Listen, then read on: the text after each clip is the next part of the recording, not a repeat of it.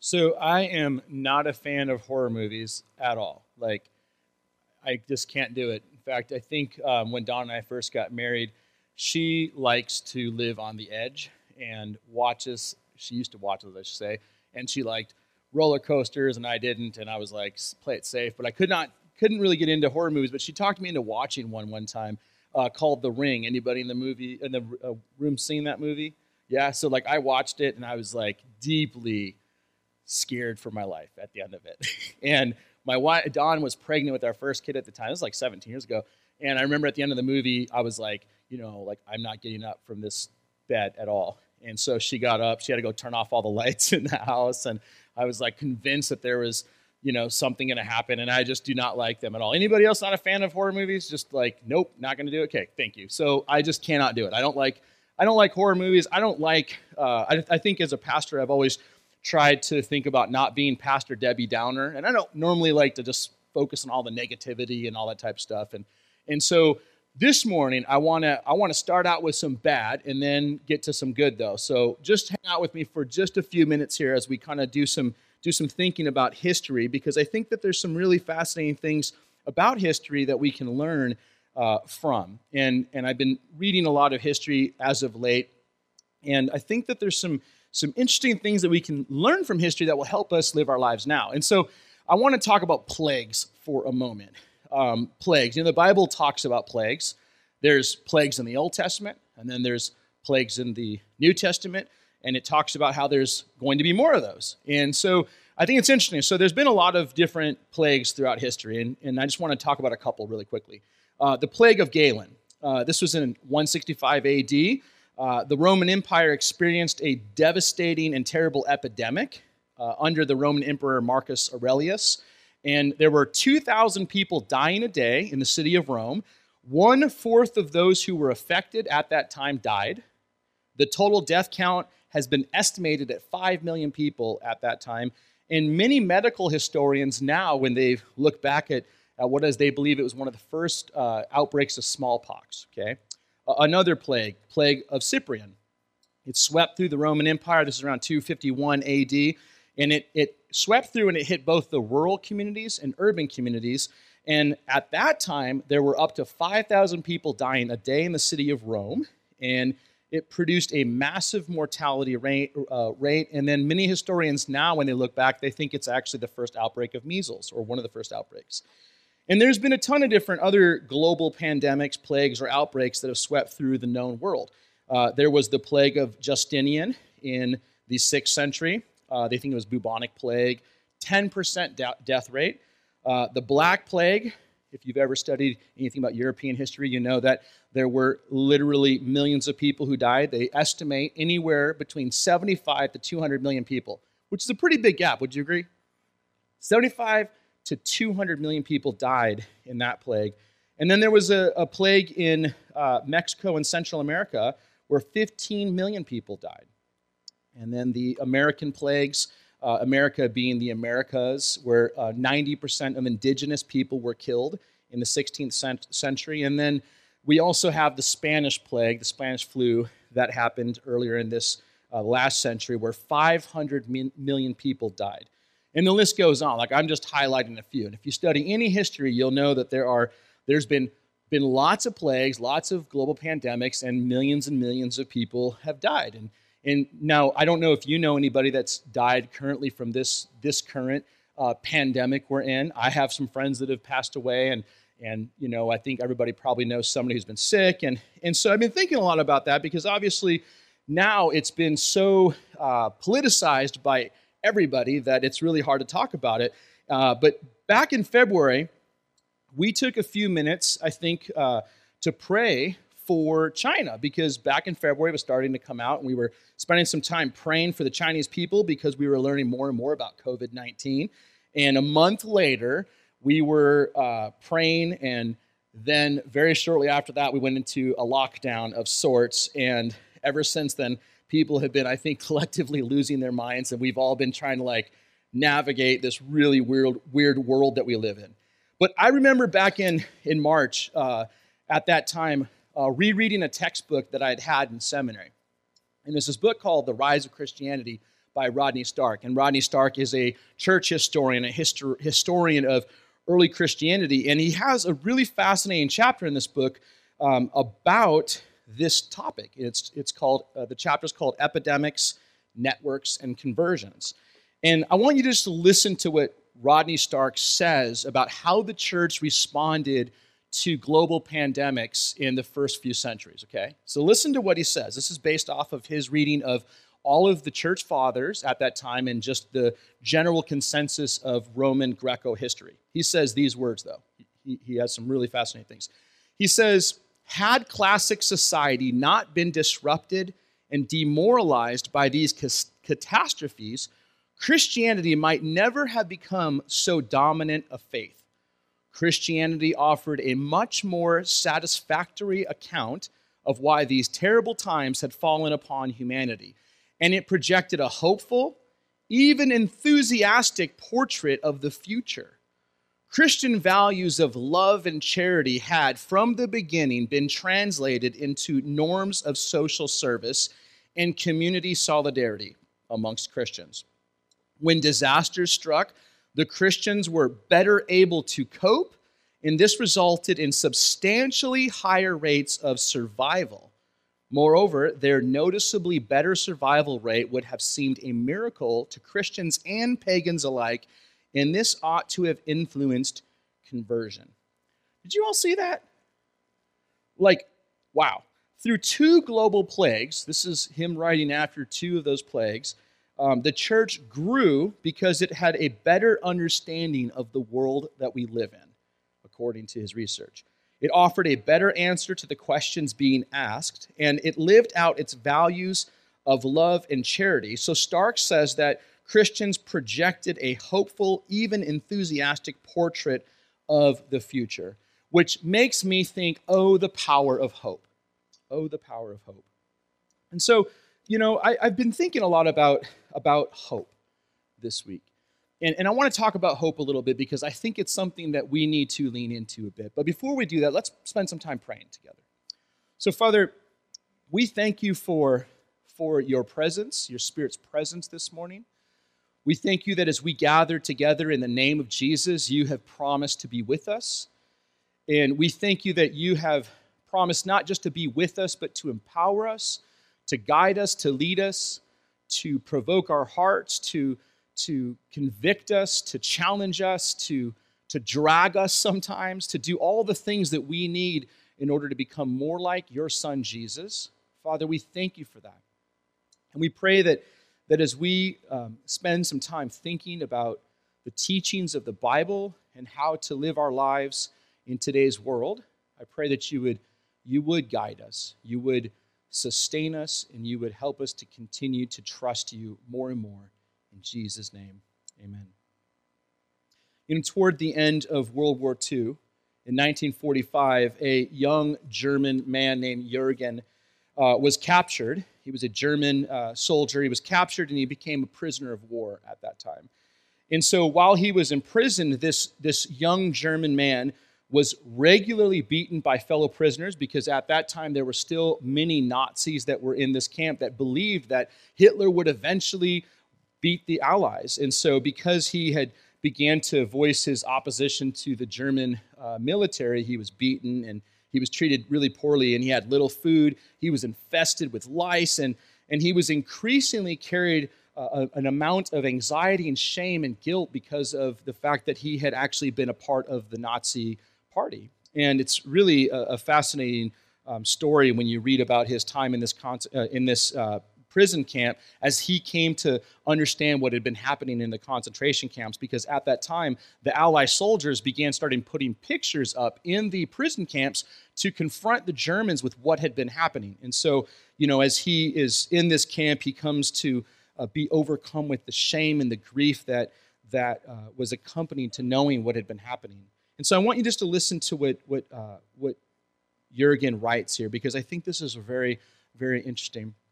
He says this, he says, slowly and inexorably, the truth seeped into our consciences, and we saw ourselves through the eyes of the Nazi victims. Was this what we had fought for? Was my generation the last of many to to have been driven to death so that the concentration camp murderers could go on killing and so that Hitler could live for a few months longer.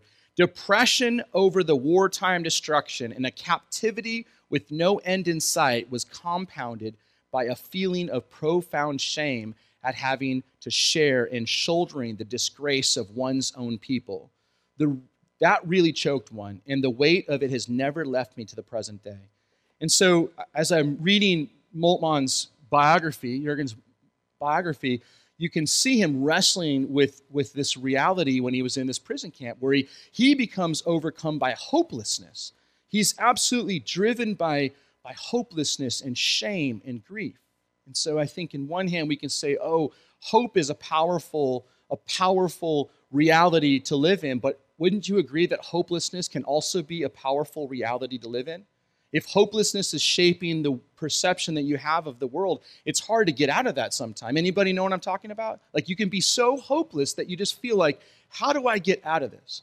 And so it's fascinating. So Jürgen has this encounter with the truth of what had been happening, and then a few months later, what happens is a chaplain comes and he shares a short message about Jesus and then gives Jürgen Moltmann a Bible. And Jürgen actually says that many of the prisoners would rather have gotten cigarettes, but he settled for the Bible, and he went into his room and he started reading it. And he started at the Psalms. And as he read the Psalms, he says it became an echo of his own soul. He read the Psalms and found that many of the Psalms articulated the grief that he had in his own heart. And then he made his way to the Gospel of Mark and read through the Gospel of Mark and came to the Passion, the story, the historical event where Jesus goes to the cross and is crucified for the sins of his people. And he discovers in the reading of the gospel this crucified God, and he develops this theology of hope where he sees that there is hope out of the midst of hopelessness. And again, I'd say, oh, the power of hope. Hope is a powerful reality to live in.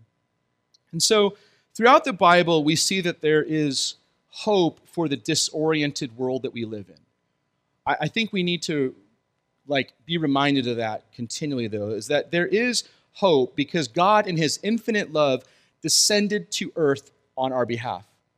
I mean, we just celebrated that with Christmas, right? What is Christmas about? It's about the incarnation. It's about God descended to our world. We could not ascend to heaven, but he descended to our world and broke into the world that we live in. And nothing you have done in the past can keep you from God's act of redemption if you receive the truth of who Jesus is. And so this week, as I was praying about what to share today, it was funny because Melanie, one of the worship folks today, our worship director, had texted me, I think it was Monday, and she's like, what are you preaching on? And I was like, I'm talking about equipping the church because I have 100 Bible verses and I've been reading this book and I think that we need to talk about that. And then as I spent time praying and really thinking about what I wanted to talk about, I really felt like the Holy Spirit led us to spend some time talking about hope. And I stumbled upon these words by the Apostle Paul. And I want us to listen to this passage of Scripture. Listen to what Paul says here. Just one verse, but it's so powerful. Paul says, I pray that God, the source of hope, will fill you completely with joy and peace because you trust in him. Then you will overflow with confident hope through the power of the Holy Spirit. Let's read that one more time. Listen to what Paul says here. He says, I pray that God, the source of hope, will fill you completely with joy and peace because you trust in him. Then, if you've been filled, then you will overflow with confident hope through the power of the Holy Spirit. Folks, it is time to lean into hope, amen? It's time to lean into hope. It is time to lean into hope. You know, last week, Jason, did not Jason do a great job? If you were here last week, so good. That was a terrible clap. Jason, I'm sorry. Jason, you did a great job. I liked it. I don't know about everybody else, but I thought it was really good. Did Jason do good or what? It was awesome. Thank you. You golf clappers, jeez. Anyway, I thought he did a great job. And he talked about how many people in today's world are gripped by fear. Fear has gripped their attention, and And I'd also, though, add in addition to fear, I think there's other feelings that and other emotions that are kind of controlling our society. I think anger is clearly controlling much of our society. I think anxiety is. I think sorrow is. I think shame, grief. I mean, there's a lot of different feelings that different people all over the country and in our community are having. And there's a lot of them a lot of these emotions that are, I think, keeping us from moving forward. But followers of Jesus, what should be the orientation of our lives? I think it should be hope. I think we should be oriented around the reality of faith, hope, and love. Those are basic Christian things. And so I really want to tell you this morning that if you want to know what the word of the Lord is for us, I think the word is hope. I think the word of the Lord for us is hope. Things are going to get better. Amen? Amen? But here's the beautiful thing. I want to go back to what Rodney Starks says in his book, The Rise of Christianity. This is fascinating to me. What he actually goes on to talk about in his chapter is how the early church was committed to ministering to people in the midst of a global pandemic. Like, the church was the first people who organized hospitals. Did you know that? Hospitals came from the church. No one had hospitals before that. But the early church said, we have got to extend the love of God's kingdom, and as an act of kindness and hospitality, let's put together these places where people can be cared for. And they did that. And what's fascinating, Rodney Starks observes, is that the world saw that all of these Christians who were ministering to people who were sick were also surviving, and many people were miraculously healed because the church was praying for people to make it. And so historians look at that and like, I don't know what to make with that. I don't know what to say about how that fits into this world that I live in, but there's something to why the church was able to continue growing at that time. And so I think we need the Holy Spirit to give us more hope in our lives, because if we don't have hope, we are going to not make it. But where is our hope found in? Where is our hope found in? And I think we need to remind ourselves that our hope is found in the gospel. Our hope is found in the good news of the kingdom, that though we are far more sinful than we want to admit, God is far more gracious and loving than we could ever imagine.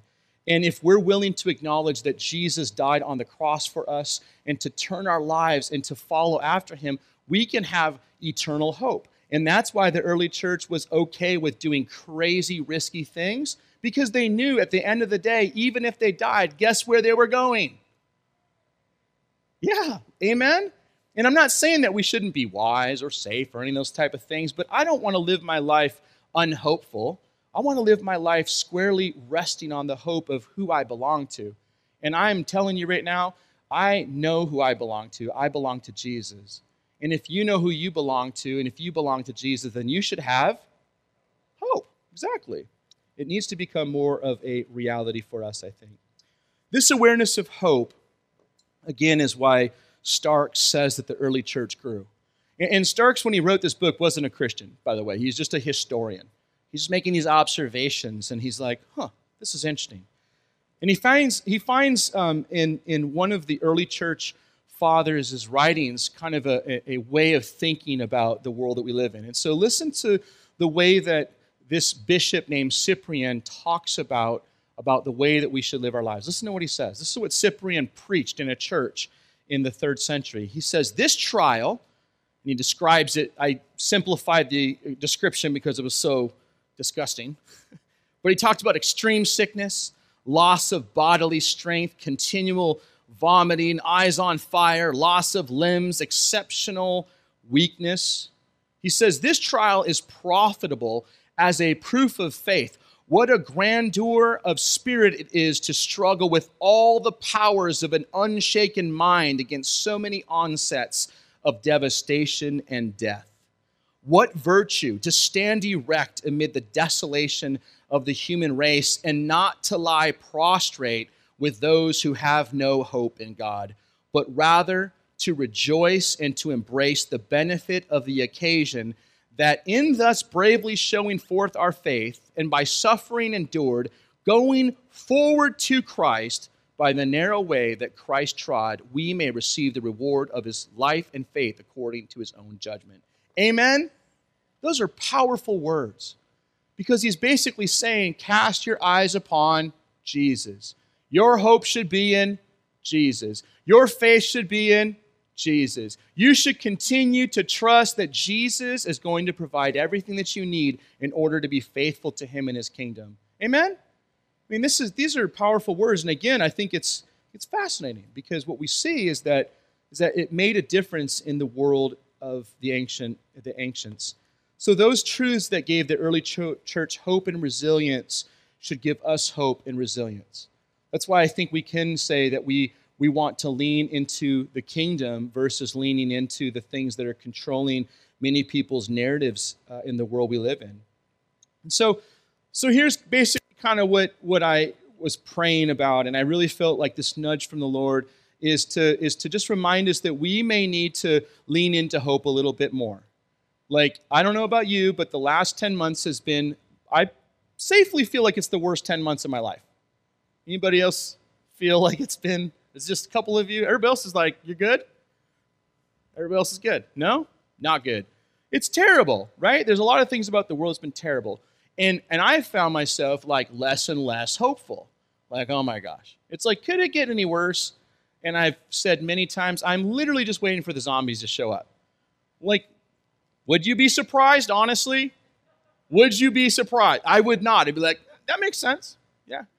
And so it's been really rough, but I've really felt like this week for me, as I just was praying and stumbling through scriptures, that I think the Lord is inviting me, and perhaps some of you, into being more hopeful. Like, I want to be more hopeful. You know, I think that we can trust that God is at work. I do believe that God is at work, always and forever. And so, you know, really, like, finding hope is one thing, but we also need to keep our hope too, right? We have to daily remind ourselves of who Jesus is and what he's done. But this is where I really felt like a prompting from the Lord, and it was kind of towards this idea of sharing hope with the world around us too. You know, so during the Roman Empire's numerous plagues, like, you know, there's all these plagues that keep happening over the course of a few hundred years. The church not only remained hopeful the entire time, but they shared the hope that they had with the world around them. They constantly kept sharing that hope. They continued to lead out of compassion and hospitality and caring for people and just being gracious and kind. And as I've been praying and been kind of like just asking God for direction, I've really been feeling like the Lord's been saying we need to share his hope. We need to share his hope with more people. We need to share his joy. We need to share his love. We need to get back on board with the idea of our mission as a church is not only knowing Jesus, but making Jesus known. That is who God has called us to be. And so imagine for one moment, what would it look like if our community, our church, we all began to live our lives leaning into hope, standing on hope, and sharing the hope that we have with those around us? What would that look like? What would it look like if we actually believed that small random acts of kindness, as well as organized acts of kindness, what would it look like if we started doing things like that? Would it make a difference in people's lives? I think it would. I think it would make a huge difference in people's lives. And so I want to end with this, because I think this is another thing from history that's fascinating to me. Is, you know, the emperor during the 4th century, like, is watching how the church is responding to all these different pandemics, global pandemics at that time. The known world is under measles and smallpox, and I mean, millions of people are dying, and the Roman Empire is getting shakier and shakier. In fact, many historians think that the reason why the Roman Empire came to an end is because of these huge global catastrophes that happened. They just kept weakening the Roman Empire. But the Roman Emperor Julian is watching throughout these pandemics, and he's seeing that the church is continuing to grow. Like, it doesn't make sense, you know? And so what Julian does is he says, okay, here's what we're going to do. I want to get all of my pagan priests, and I want to get all of the Roman officials, and we're going to get together, and we're going to come up with a plan. And this is what he says to them when he's trying to develop this plan. He says, why do we not observe that it is their benevolence to strangers, their care for the graves of the dead, and the pretended holiness of their lives that have done most to increase Christianity. I believe that we ought really and truly to practice every one of those virtues, for it is a disgraceful thing that when the followers of Jesus support not only their own poor, but ours as well, all men see that our people lack aid from us. So the emperor says, hey, we need to be more like the church.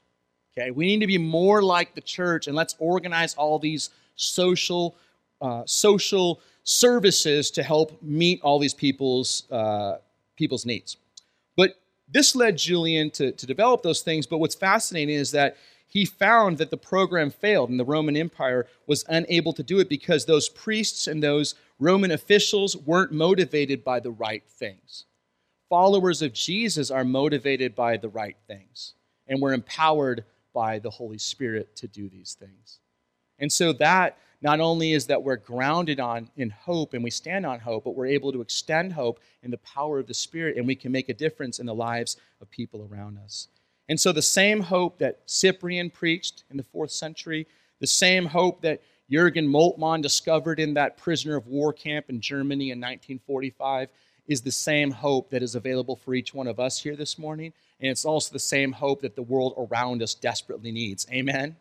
Let's stand up together.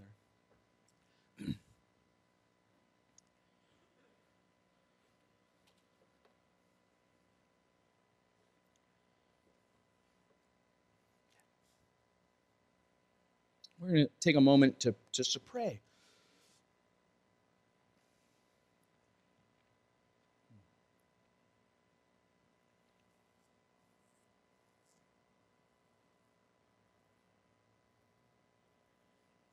You know, there seems like there's so many different prayer requests that we all have. You know, this morning, we took a little bit of time to pray for one of our members' parents who has COVID right now, and we're praying for my father right now. And I know many of you have different prayer requests that you have, and there's many concerns that we have about our society, and it's just so much right now. But let me just tell you why I'm hopeful right now. I'm